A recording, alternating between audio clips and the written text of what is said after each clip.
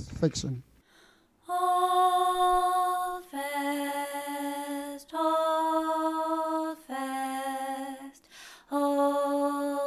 fast to the one noble thing. Hold fast, hold fast to the one noble thing.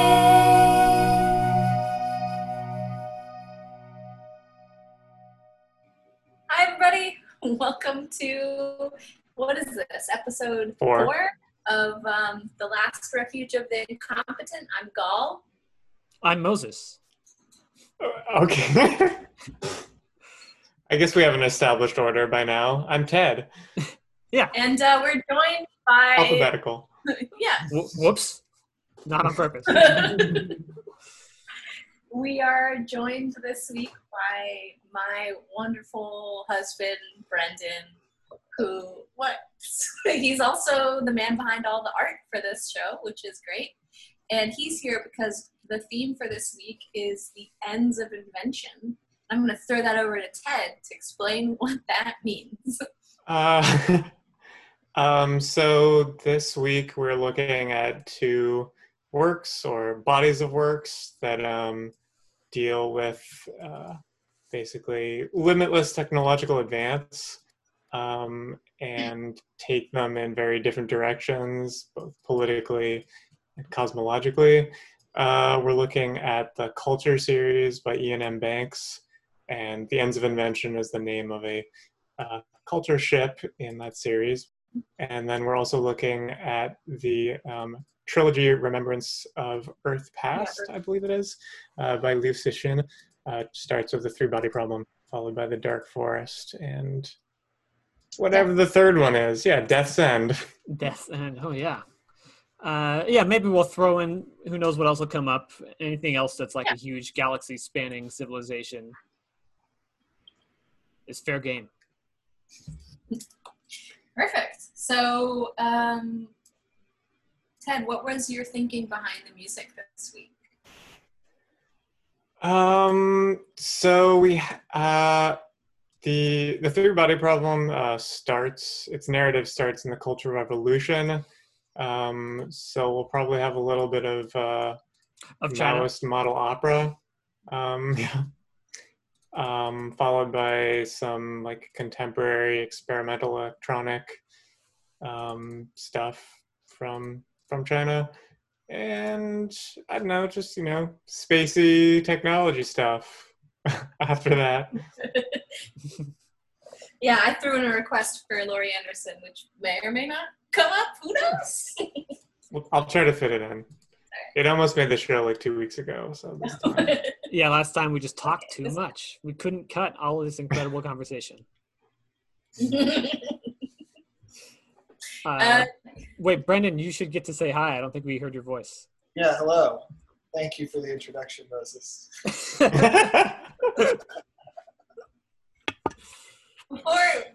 a little inside scoop into my marriage.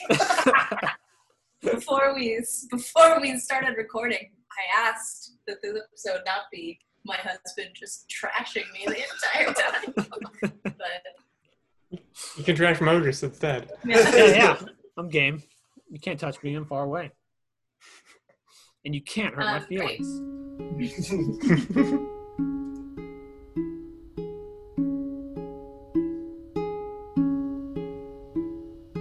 Oh no, oh my gosh, what's going on? Why can't I hear all the music they said they'd be playing? Oh, that's a very good question, listener.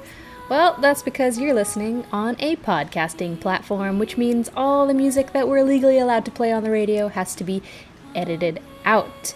But do not fret. If you go to our website, lastrefugepod.com, you'll be able to figure out all the correct ways to listen to all the music that we talk about.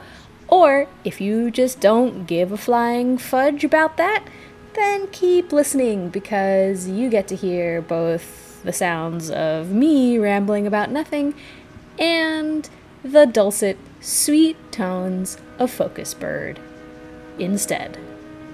Cheers.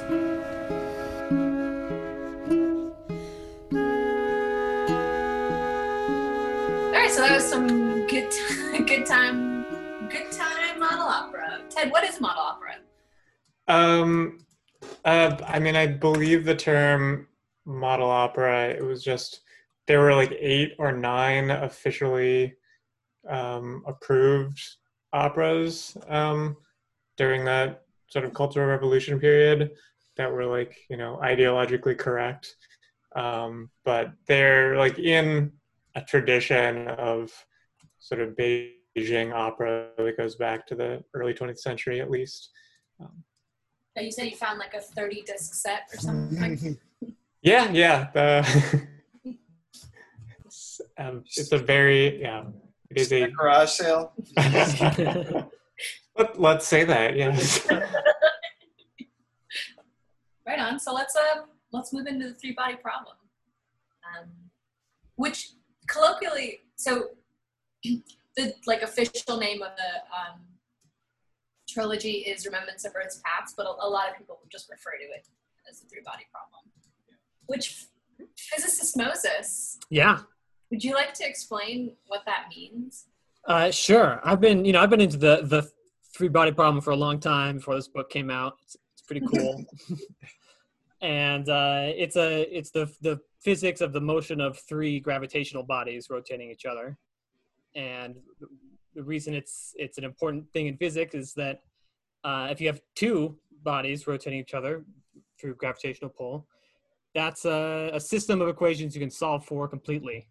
Newton set it up, good old Newton, differential equations. So given the state of 2 planets, their positions and velocities, you can solve analytically for their positions and predict where they'll be in an arbitrary amount of time in the future.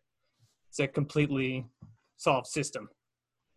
But then it turns out if you add a third body, so 3 planets all mutually attracting each other, that system of equations does not have an analytic solution, which means that it's not an easy system. It's unpredictable. In fact, Henri Poincaré studied it and has kind of invented chaos theory based on it. So like winters could last a very long time. Yeah, the way it comes up in the book is that there's a planet with 2 suns, and they all have enough. Their orbits are complicated enough that they don't fall into regular periodic motion forever. There's a period of like regular yearly motion, but then totally crazy chaotic motion where the planet could come arbitrarily close to either of the suns. And it's unpredictable is the whole deal. So there are stable periods and chaotic periods, and you can't predict how long either of those periods will last or when they will occur, which is a cool feature of chaos theory.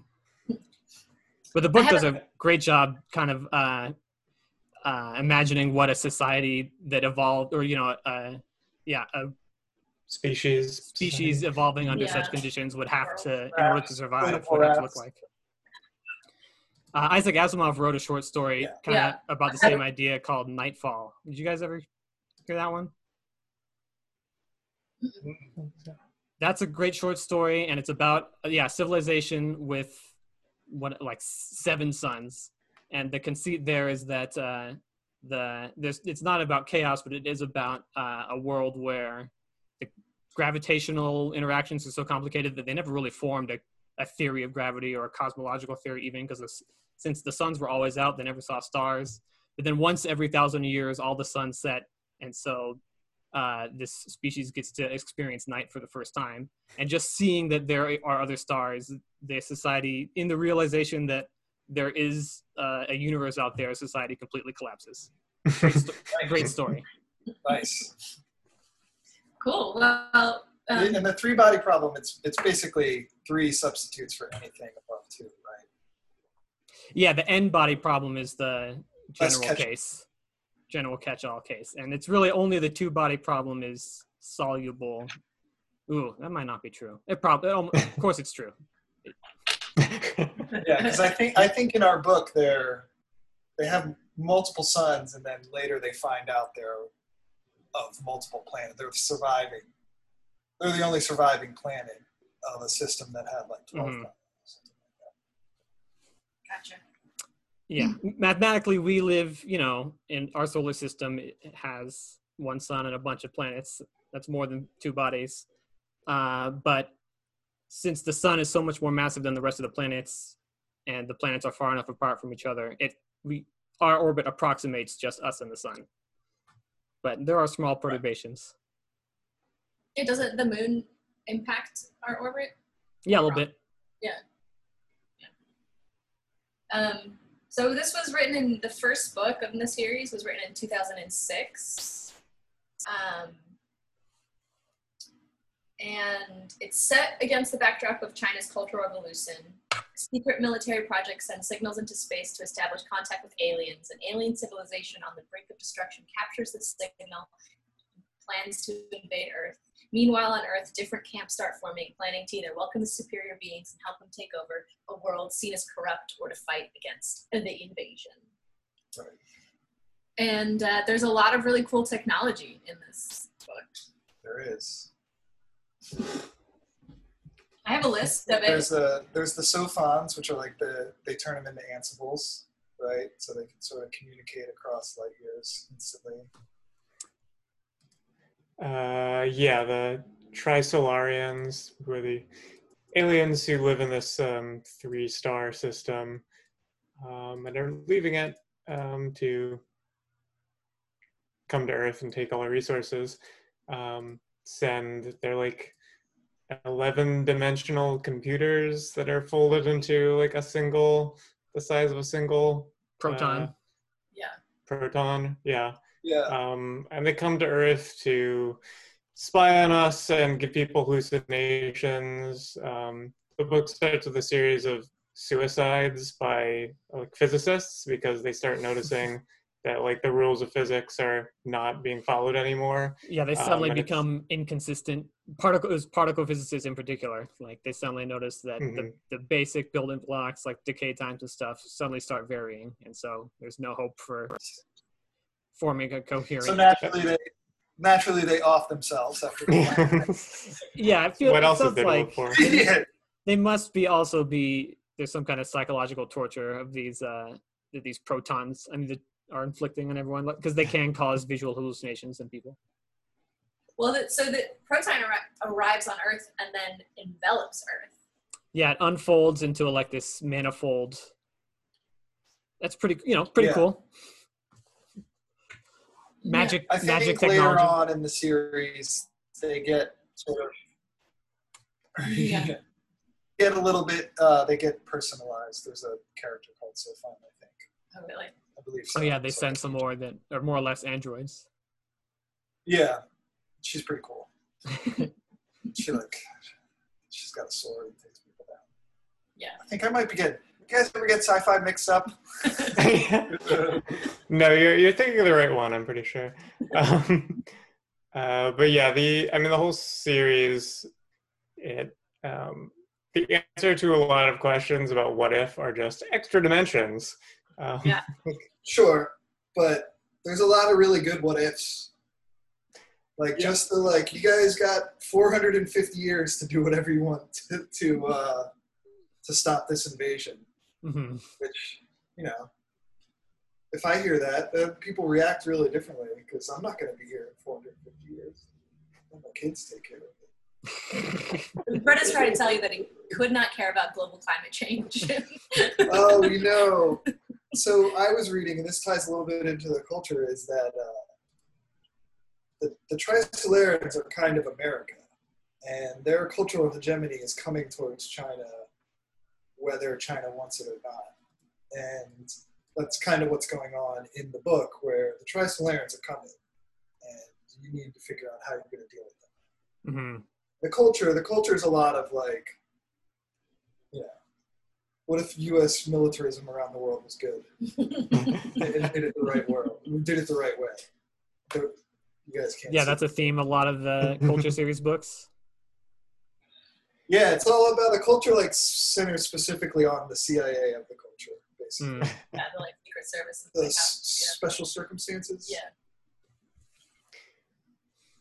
Yeah, the three-body problem, it's very much, it basically takes, state-on-state realpolitik to a universal level. Yeah. Whereas the culture imagines, well, it's more like a geopolitical anarchy taken to a cosmic level. Yeah. Yeah, they talk about it as utopian anarchy or something. Yeah. That phrase, luxury gay space communism. Is Fully automated there you go. luxury gay space communism. There you go. Thank you, Brendan. Yeah. There's some other cool technology that's used in the three-body problem. This whole idea that the Trisolarans are able to dehydrate themselves. Yeah, go into this stasis mode to survive the impossible climate of a chaos period. Just that game in general was pretty cool. Oh, yeah. Just put on this V-suit, okay. But also just the way the game, and they talk about the game, about how it doesn't show anything of what to do.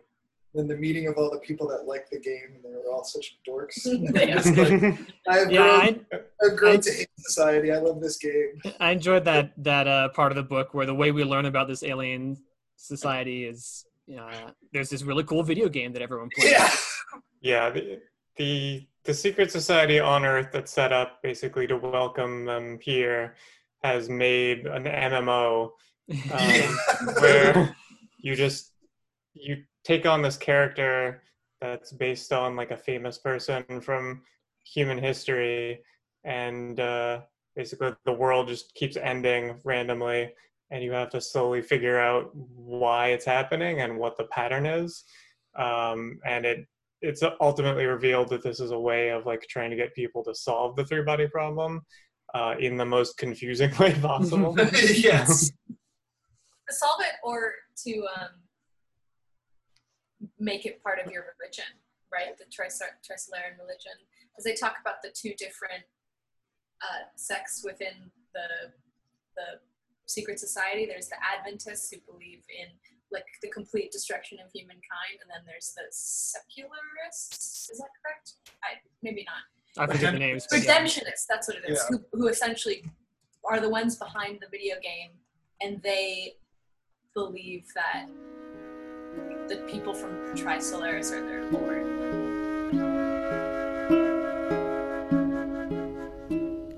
Smell the rain like spicy dust on the pavement.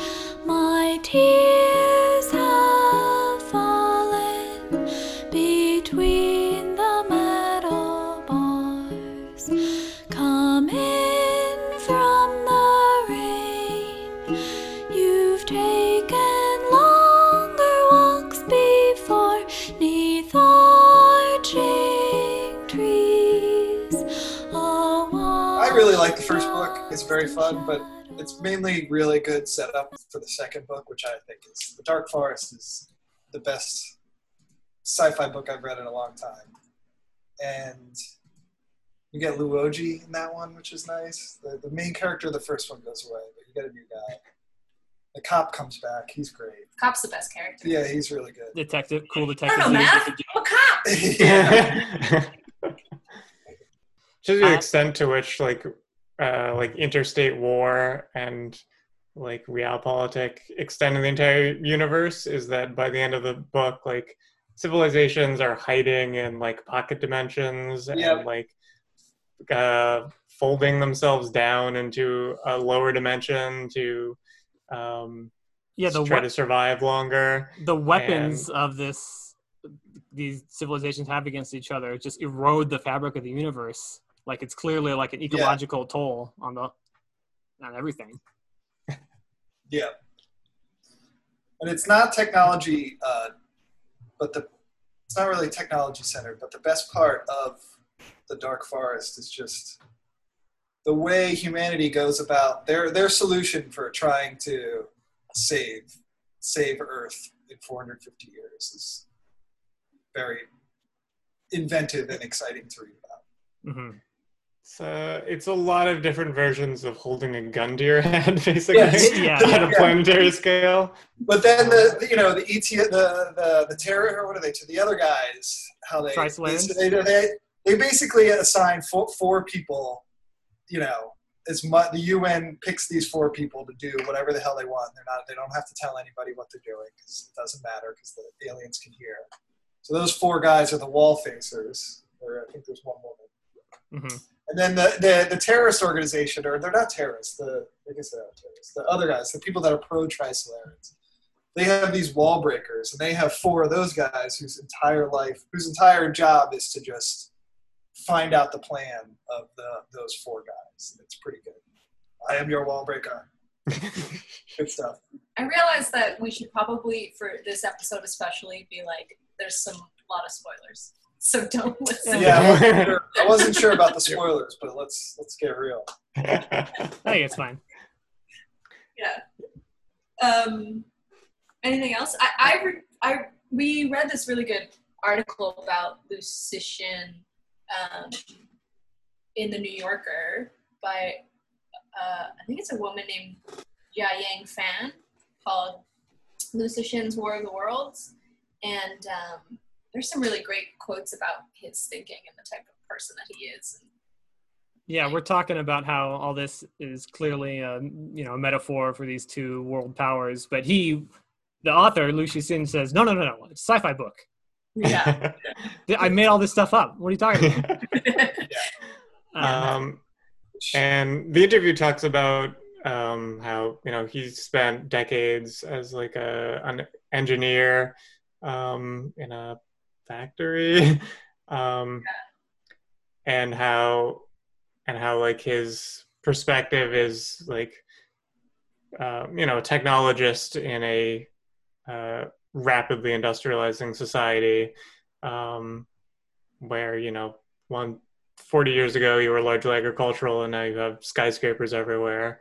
Mm-hmm.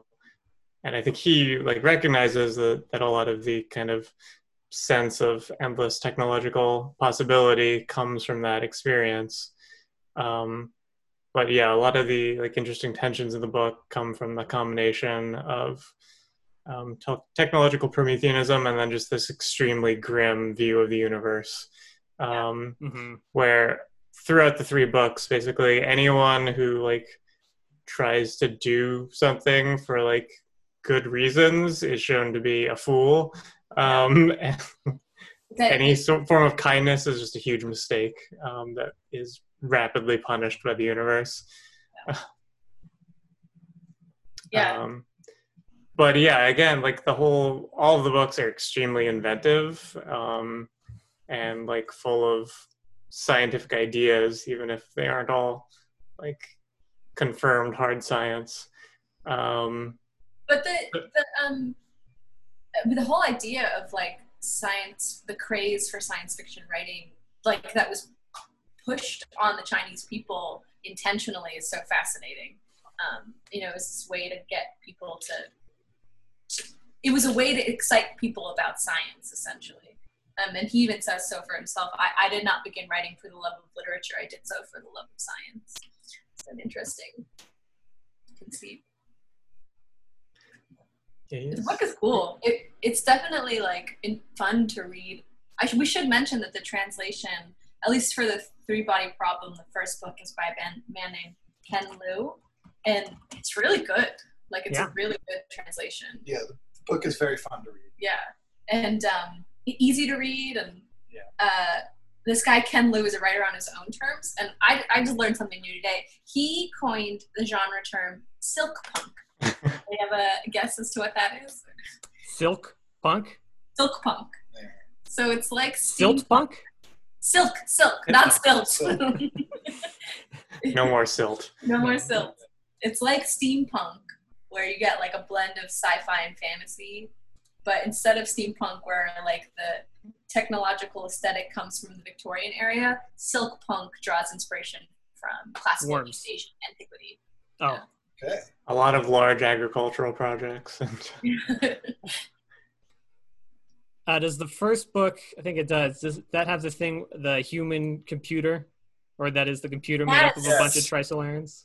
That was Well, cool. that's where the magical realism seeps in to where, like, Because yeah, that they're part's inside the video game, right? they're inside the game, and then there's characters like Aristotle and von Neumann, and these are either Trisolaran bots or other players of the game who have named themselves. Like the main guy names himself Copernicus, and then spouts out some stuff. Hmm. But yeah, the building of the computer was fun. That was fun. Yeah.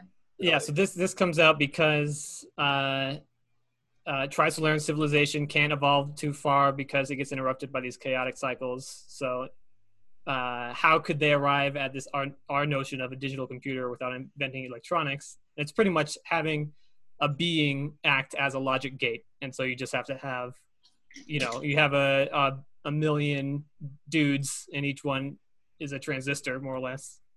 But you could build up a big logic circuit, and it's funny because the first computers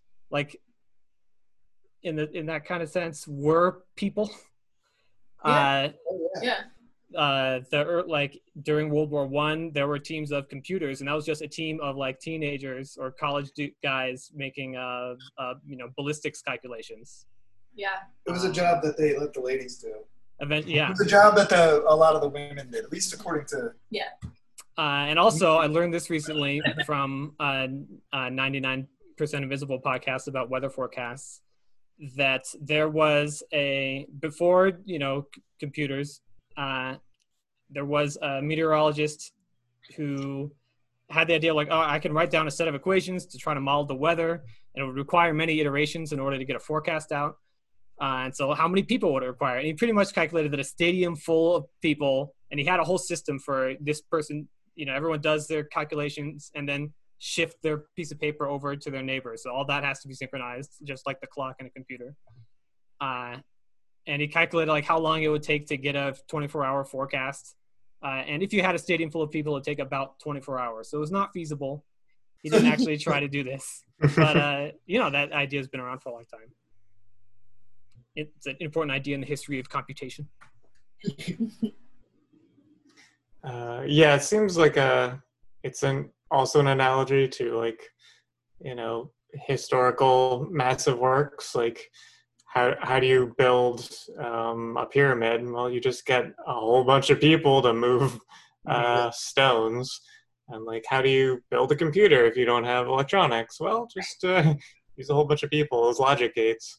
Well, it's interesting that I guess one of the things that they mention is that contingent on the user, coming into the game, changes the cultural skin of the game. And so one of the things that happens is when he logs on as Copernicus, all the other people are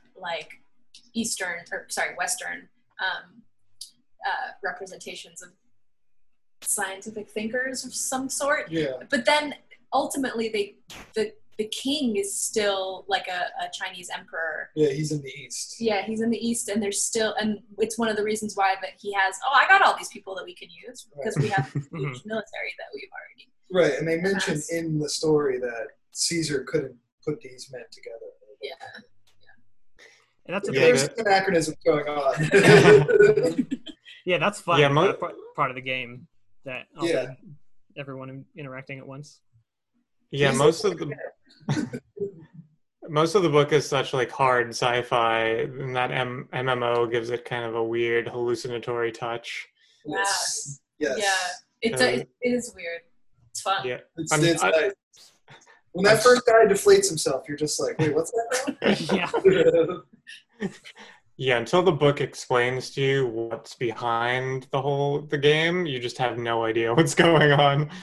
You're 50% into the book, and because you've read the back cover synopsis, that there are aliens, and there are no aliens. You're just like, what is going on? it's actually also really cool to read a book written in a very different like cultural mindset than what we're used to. Yeah, and that New Yorker piece, the author, after he gets a few drinks in him, talks about how, that's the ideology of the book. How much, how many lives you have to sacrifice for the greater good for it to be worth it, and his tolerance is pretty high. Yes. That author is so funny in that interview where he sits down and he orders 2 beers, and the interviewer's like, "I'll just one for me," and he's like, "No problem, I'll have these 2," and then he takes out a bottle of SoCo and pours it into his beers.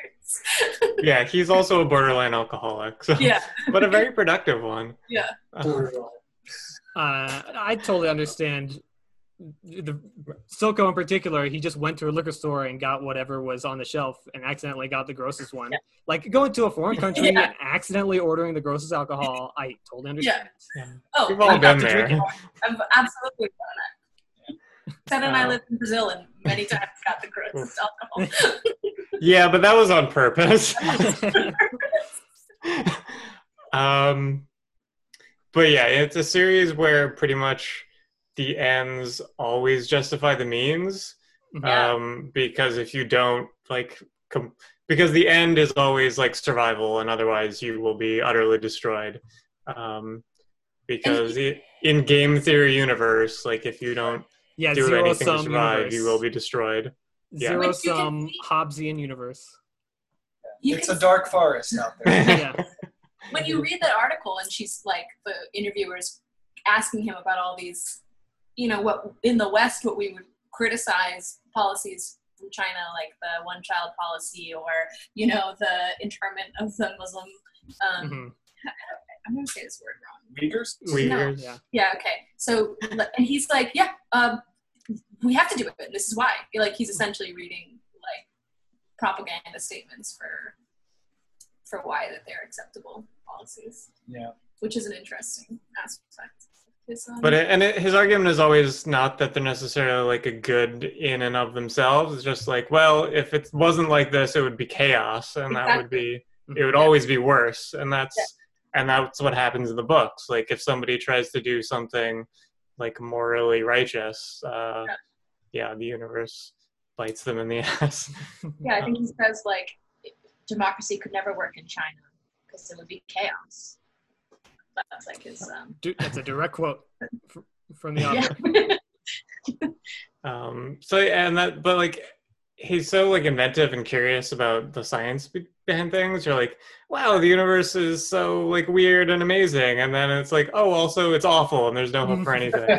Like it's the most hopeless universe I've ever seen in a work of fiction. Yeah, and like literally at the end of the trilogy, the only like little sliver of hope is like, maybe if the universe ends and starts again, maybe it'll be better that time. But, I will say that sounds about right. It's also one of those, like for a hard sci-fi novel, it's very accessible. Like it's good. It's a good book. It's not just like he is some nerd that just wants to write about science, but it's not just that. Do you know what I mean? Yeah, he does a better job explaining the 3-body problem than I did at the top of the show. He does really well. Yeah, all the scientific ideas are grafted onto this big, like, epic, exciting narrative. Yeah. It's so cool when they're, like, experimenting with the proton to make the sophon, and they're like, oh, this is what happens if it was 1D, and there's these slivers of, like, string that falls to there. It's just fun to read that kind of stuff. Yeah. And the characters are so weird. They're so weird. They remind me of, like, Vonnegut type characters. And and like I don't know if this is only introduced in the second book, but people get cryogenically frozen a lot. Yeah. So the main characters will like just wake up 400 years in the future. So the novel skips around in time a lot, so you get to see a lot of different eras, which often have like creative little twists, like the underground tree cities. Cool. And then eventually it goes a little too far, and you get to the literal end of the universe. But it's a book that's not afraid of taking its premises to the logical conclusion. Yeah. Dust on the pavement. My tears have fallen between the meadow bars. Come in from the rain. You've taken longer walks before, 'neath arching trees, awash in dust and shadow. There, you had mentioned there's cryogenic freezing, and also how, what you can do to save, how many lives are worth saving a person. In the culture, there's a group in the culture that doesn't want to go. Well, in the first book, they're fighting these Adirans, and they don't think the Adiran War is a good idea, and they cryogenically freeze themselves until some mathematical formula where like the number of people that are saved works out to be more than the number of people that died during the Adiran War. That's like how into it they were. They put instructions to not wake them until that point has been reached, which is the kind of stuff that he talks about in the culture a lot, one of the reasons I really dig it. Well, so we're moving into the culture now. Yeah. Right? So the culture there's 10 books written by a Scottish writer, Ian M. Banks, or if you're reading his non-genre writing, he writes under Ian Banks. Wait, those are the same guy? And the stories are set on the culture. It's a utopian post-scarcity space society of humanoids, aliens, and advanced artificial intelligence living in a socialist habitat spread across the Milky Way galaxy. And their first book, Cedar Fleas, was published in 1987. The last one, The Hydrogen Sonata, in 2012, and he actually passed away in 2013 from cancer. And he is also a very political man, but in a very different way than Yeah, he's like a anarchist, right? he's a socialist. He's he's very left. So yeah, in the culture, you also have this massive technology. I mean, the people in the culture they're sort of governed by / assisted by these incredibly advanced AIs called minds. They build, ships the size of planets, artificial planets. Yeah, they have a lot of literal world building in the culture. Like the ring worlds, and there's one of the books is all about a nested world where it's like different planets have different levels. It's pretty great. Yeah, they like tap the underlying energy of the universe directly, like straight from the grid.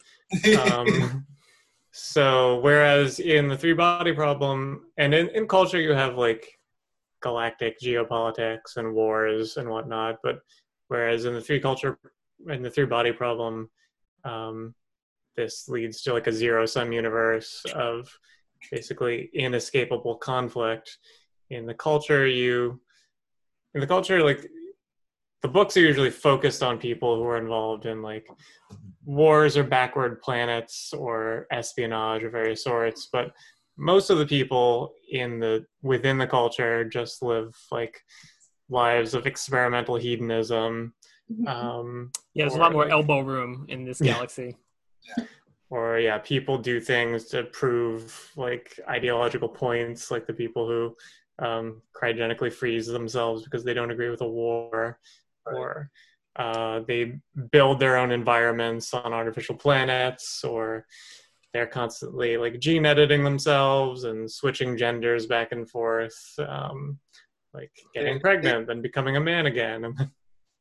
Every culture citizen gets drug glands implanted into them so they can give themselves a dose of any number of drugs at any time.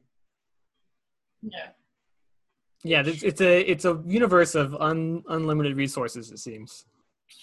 I was reading when he first published it in 1987, sci-fi was like kind of dominated by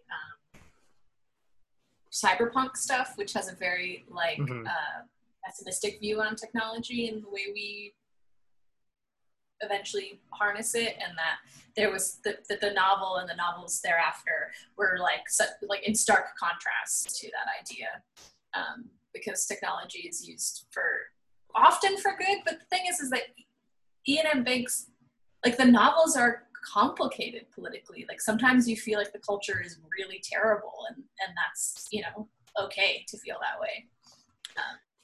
Yeah, a lot of the protagonists of the books Really don't like hate the the culture. culture. Yeah. Yeah, the first book is centered around this person who's originally from, or he's from sort of within the culture, but he hates them and fights with this other species that they're at war with, because he thinks, like, you know, they're run by unknowable computers. They have no real values.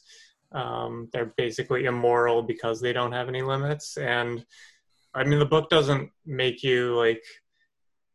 The book frames it as though like, yeah, he has a legitimate point. He's not like proven to be wrong. He just loses in the end. Yeah. Well, because the culture is so you can't fight it, essentially, right? It's too big.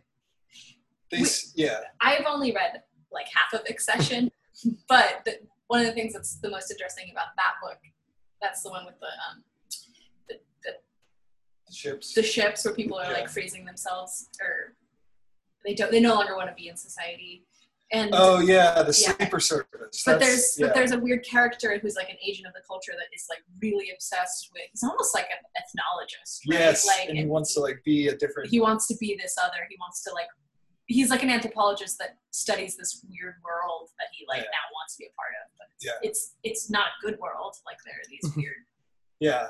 A lot of body types in the culture series.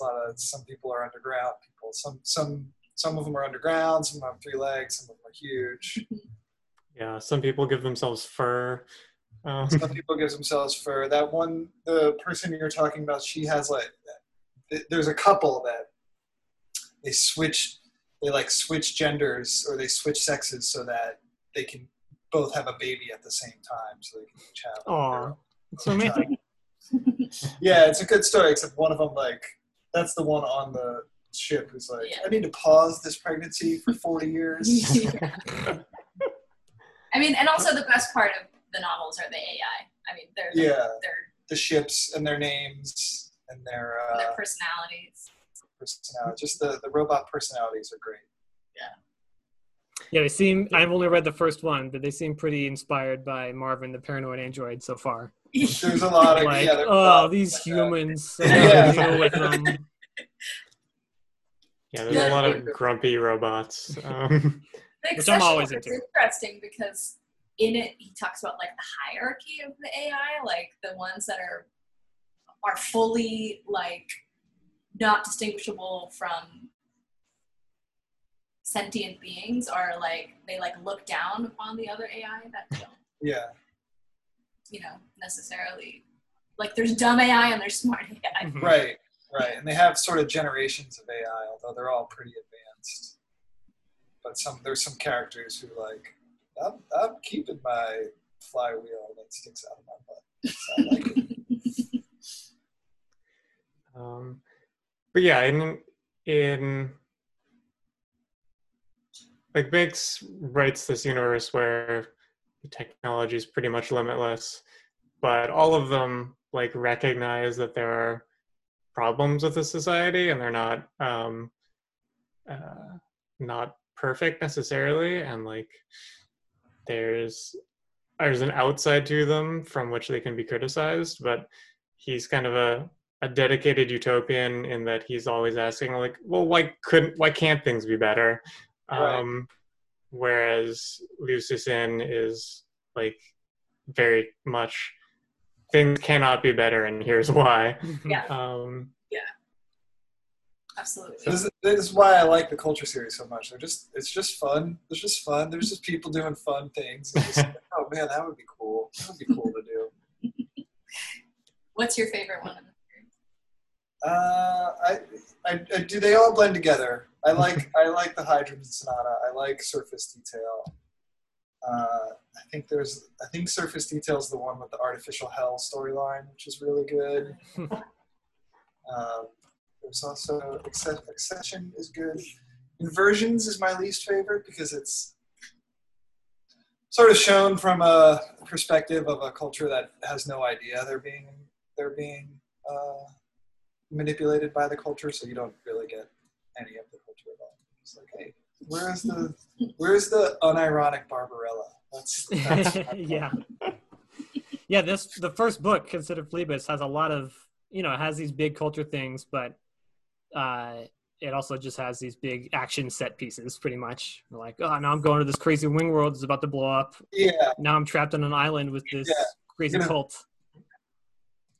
And it's very, very like golden age of sci-fi, 50s bananas adventure stuff. I'm fighting under this giant hovercraft. Yeah, that's I didn't really like that book, and not because I didn't like the ideas. I was just really bored of the action. Sometimes it's really hard to write good action, but Sure. I didn't like it, but that doesn't mean other people. I don't remember it as much. It wasn't what I got out of the book. Yeah, So those I parts. understand that. Yeah. Those parts kind of dragged for me, but I like the parts all around it that we've been talking about so far. So I'm still gonna finish it. Plus that game of poker that they're playing where you can like Damage. force your emotions on somebody. Yeah, what was it called again? Damage. Yeah. They're just like, we're going to this planet that's about to explode so we can play this card game. Yeah. That was fun. I enjoyed that. That weird island is cool too. That was my least favorite part with the a lot of this book, this first one, there's just some like gross out stuff.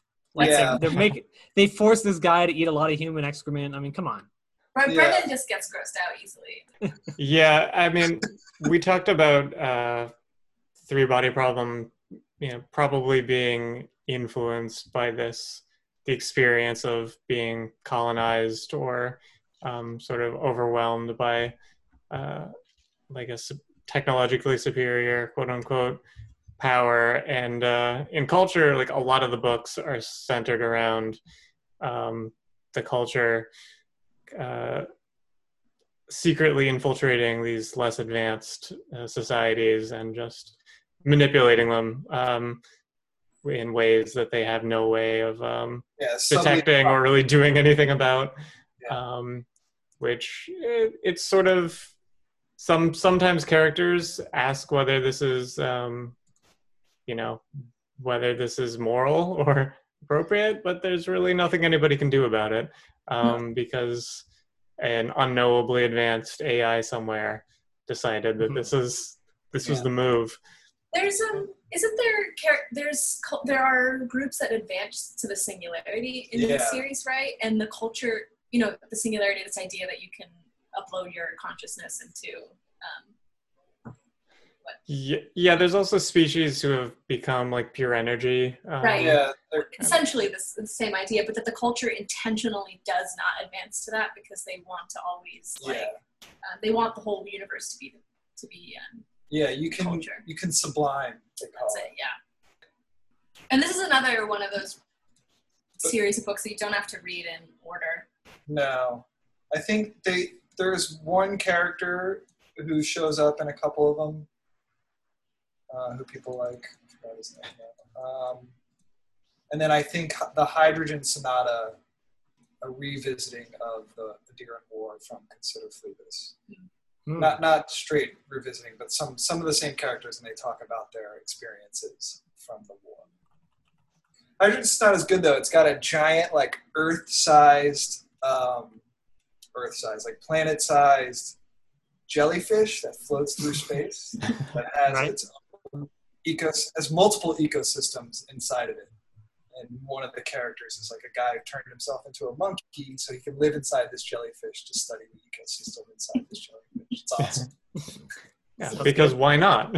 Yeah, well, you literally can do whatever you want. So, Ted, do you have any songs that sound like living inside a giant jellyfish? You think? Yeah.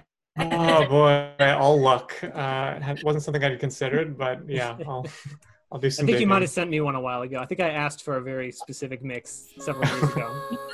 Yeah, let me see. I keep all my old playlists, so we'll look for that. My tears have between the meadow, come in from the rain. You've taken longer walks before, neath the shade, oh, rushing dust and smell the rain like spicy dust on the pavement. My tears have fallen between the metal bars. Come in from the rain. You've taken longer walks before.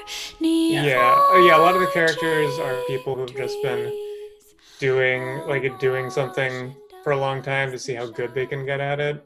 Yeah. Like player of games, the person the culture sends to kind of conquer this society is just someone who's really good at games and like has Yeah. played all of them in the galaxy and is just getting bored. Yes. This so we're not talking about any movies this episode, but I did find people really love the culture, and there's a big fandom around it. And I did find a fan-made 7-minute short film that's set in the culture, and I watched it today, and it's not bad. So I'm gonna link to it. I've watched that. It's good. Yeah, it's pretty good. It's called Something Real. A culture novel-based fan film by Hieroglyphic Films, which it doesn't exist anymore. I tried to search for it to try to link to it, but you can find the film. Yeah, there's also the BBC radio play, which is What's that based on? one of the short stories in State of the Art. See, this is where it g's confusing. This guy's changing his name, writing short stories, writing novellas, writing novels, making radio plays. Get out. Give me an IBSN. What's that? ISBN? ISB. IBSN is that condition, irritable book syndrome.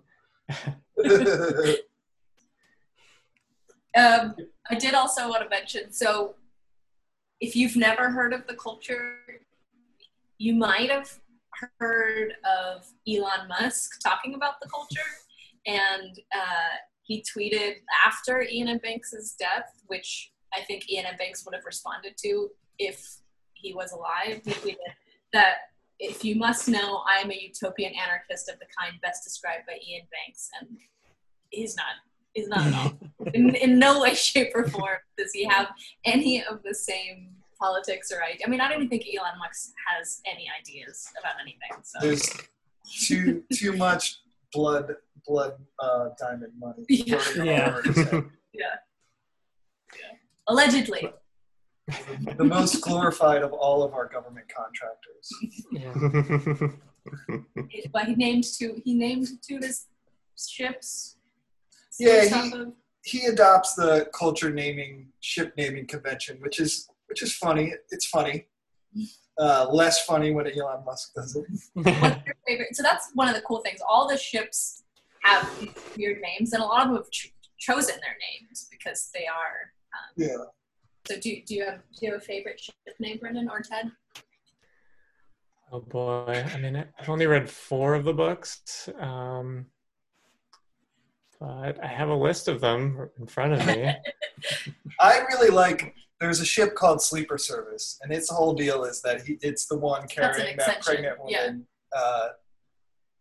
And its whole deal is that he doesn't have any responsibilities to the culture. It doesn't have any responsibilities to the culture, so it just. It used to be a warship. It used to be a warship, but now it's out. It's retired or whatever. The ships can make those choices too. They're like, I don't want to participate in this war anymore. So what this ship does is he turns his ship into different bays into different dioramas of famous battles, but he uses for his figures inside the diorama people who have decided they want to be frozen for a little while. Within the culture, all AIs and robots and ships are recognized as like persons with the same rights as everyone else, and all the ships are sentient, basically. The mines, there's lots of different types of AIs, but the ships are sort of the ones that are the big, the on the top scale, if you will. Also, isn't the culture, the rules and everything set from the culture are from AI, right? From the minds. All the decisions made are the minds. Is that correct? Like humans are kind of just like, they created this AI, but they've kind of like given their life over to it. I mean, I think in some of the books there's controversy sort of even within the culture about like how much of the decisions are made by the minds or not. But you know, it's this galaxy spanning civilization. It's not like a government. Everyone does whatever they want. Like you can't really be compelled to do anything by someone else in the culture. It's just they're just connected by a culture, and they spread through having way more technology than everyone else. I want to the Player of Games book had a talk about what the difference is. That's the one where you get a really big introduction into the culture, because the sort of opposing planet is like, well, what happens if somebody murders somebody? What were you saying, Moses? Oh, the function that the minds serve, right? They have these huge brains that live in hyperspace, pretty much, and they're so intelligent that they have influence over the course of events and all in the culture, because they can predict all possible outcomes more or less, and they're trying to figure out which ones are most likely, and then influence events in different ways. And certain humans have the ability to do really well at predicting the future as well. So some of these select humans are consulted along with the minds. But that in particular reminded me a lot of Isaac Asimov's Foundation series, because the whole conceit of that book is that once you have enough tens of thousands of years of data on civilizations, you can make a statistical model that will tell you what the course of events will tend towards. And there are huge computers involved there too. There's a couple of other, there's those Ann Leckie books, which I forgot the name of them, but they have ships with minds. You guys remember what those were? Those were fairly recently. Oh, is that the, what am I thinking of? Collateral Damage? Ancillary Justice. Ancillary Justice, that's it. Yeah, Ancillary Sword. You liked that book. I did. There was 3 of them. There might be more of them, but they have ship minds that the ships are sort of sentient. And in The Moon is a Harsh Mistress, the Heinlein book, that sort of kicks off with a computer on the moon being like, I got this for you guys, don't worry. In a way, the power of the minds sort of starts getting you close again to the world of the 3-body problem in a way, because if your civilization is basically controlled by hyper-intelligent computers and that you can't really control or understand, then like the course of events are basically out of your hands. The thing is, you can just have a really good time in the meantime. A very good time. Fully automated luxury gay space communism. Yeah, I don't know where the gay is supposed to be in that, because I don't think it was there to start. It's more fun. That's just meme hood. What are some other space utopias? Right, Star Trek is another. It's supposed to be a post-scarcity society. Everyone's got Star Trek replicators. Yeah, Star Trek posits this world where, like, as soon as you figure out faster than light travel, the Vulcans come down and solve all your problems. Mm-hmm. Yeah, and I mean, the culture and Star Trek are both kind of like idealized self-images of liberal modernity. Like, they're both like, the best that like modernity could possibly be, like projected into the future.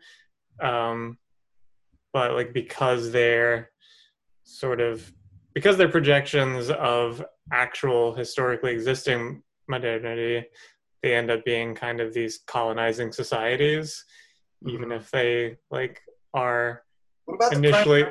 the Oh, the rule that sort of exists that they're always breaking. Yeah, That the one. rule that can not actually exist.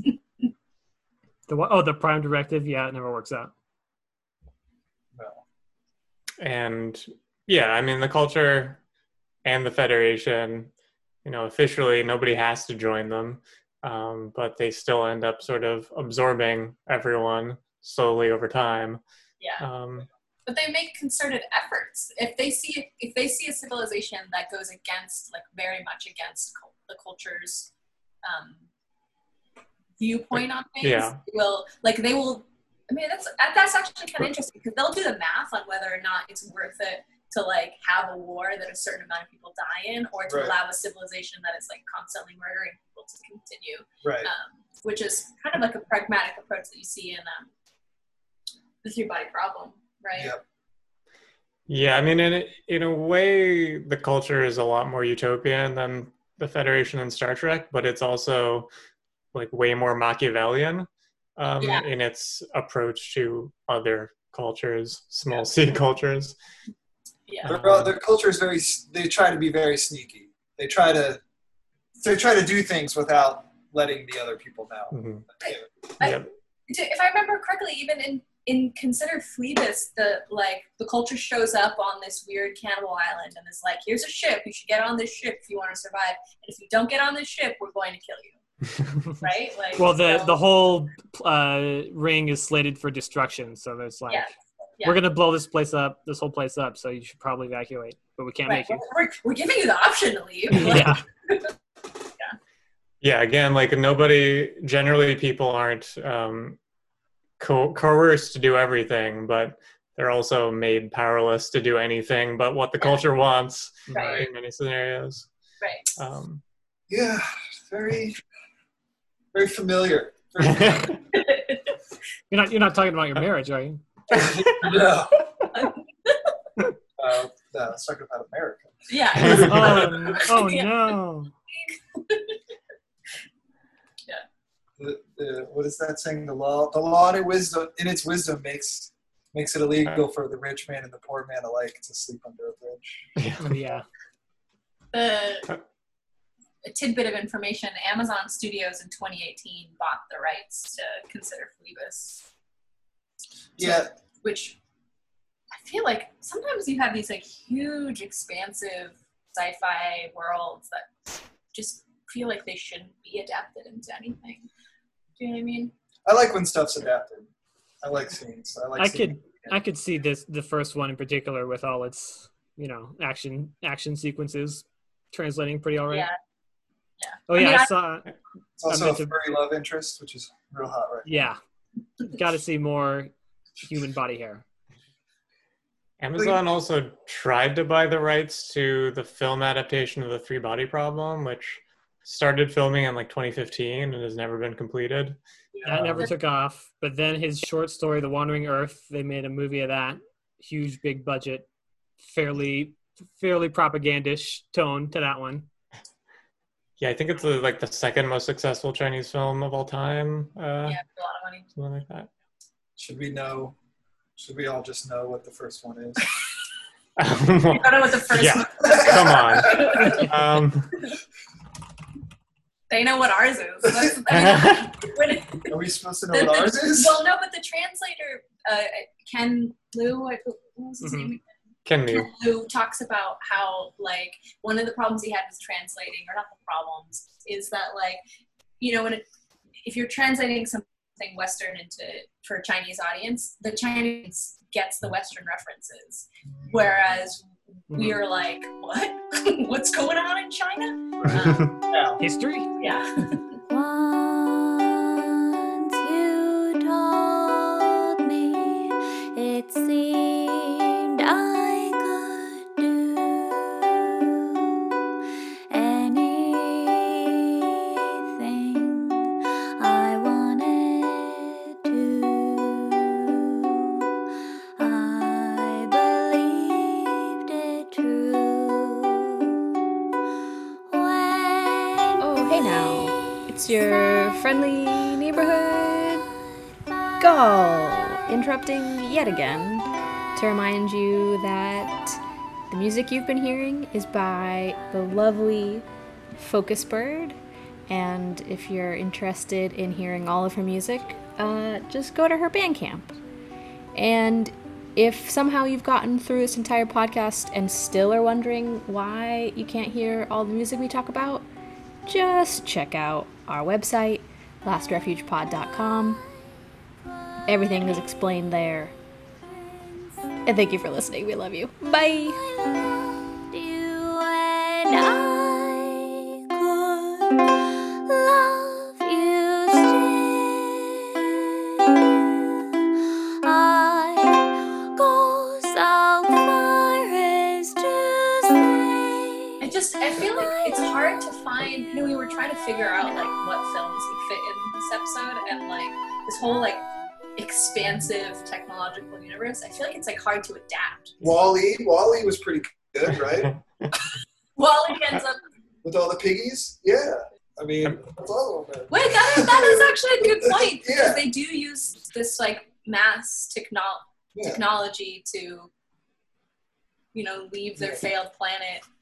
I mean, Bas- the end Yeah, game isn't great, but, That's a good one. Yeah, it's just use up planets and then keep moving on. right. Yeah. Basic human needs And are it's for taken kids. care of. Yeah. It's a bread and circus sort of World. world. Yeah, because aren't they on a ship that's being run by a computer? It's run by a company, like a rich man. It was like, God. Amazon for your life. Yeah. When we were in, was it Ireland? We were floating around, yeah. We were in Ireland and we saw like an ad for It was in the Amazon airports. in the airport, and it was like, Amazon for your life. Yeah, it was like all the things Forever. Amazon could do, but the tagline was like for your life. It's Like like Amazon for your life. But it was just straight like out of like just a bad the sci-fi. off- like yeah, the off-world colony awaits. yeah. All right, so Wall-E, there you go. Wall-E is also film fits into Yeah. the theme. Anyway, if you have any criticisms or rants, please email us at thelastrefugeoftheincompetent@gmail.com. Gmail is for your life. If you can think of a utopia that we missed. Oh yeah, please let us know if you can think of like If a you have any film. good utopia ideas that we can work on, right? Starting now, we need them. or like We a looked film- outside, we need them. Yeah. Yeah, uses the specific technology as like a utopia sort of Springboard. springboard. Yeah. The only film I can really think of is Zardoz, but that's a topic for another episode. Yeah, I'm told that's, that's the film you only ever think about. Yeah. I mean, I think that's the rule for our show, is that if we ever can't think of anything, instead we just think of Zardoz.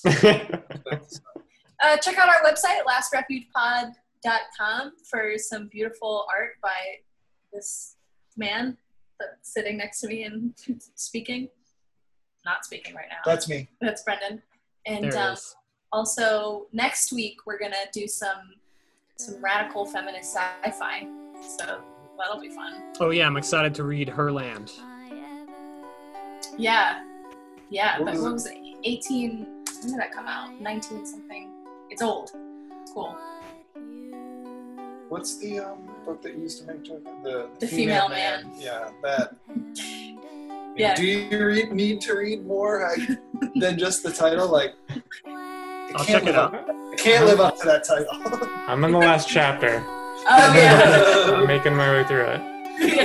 We'll talk about it next week. So yeah.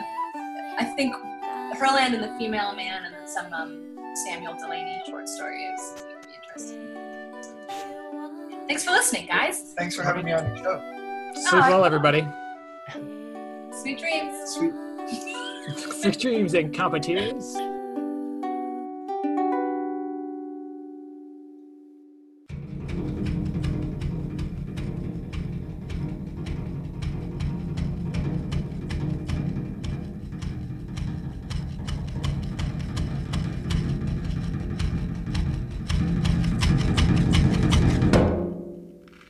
Science fiction.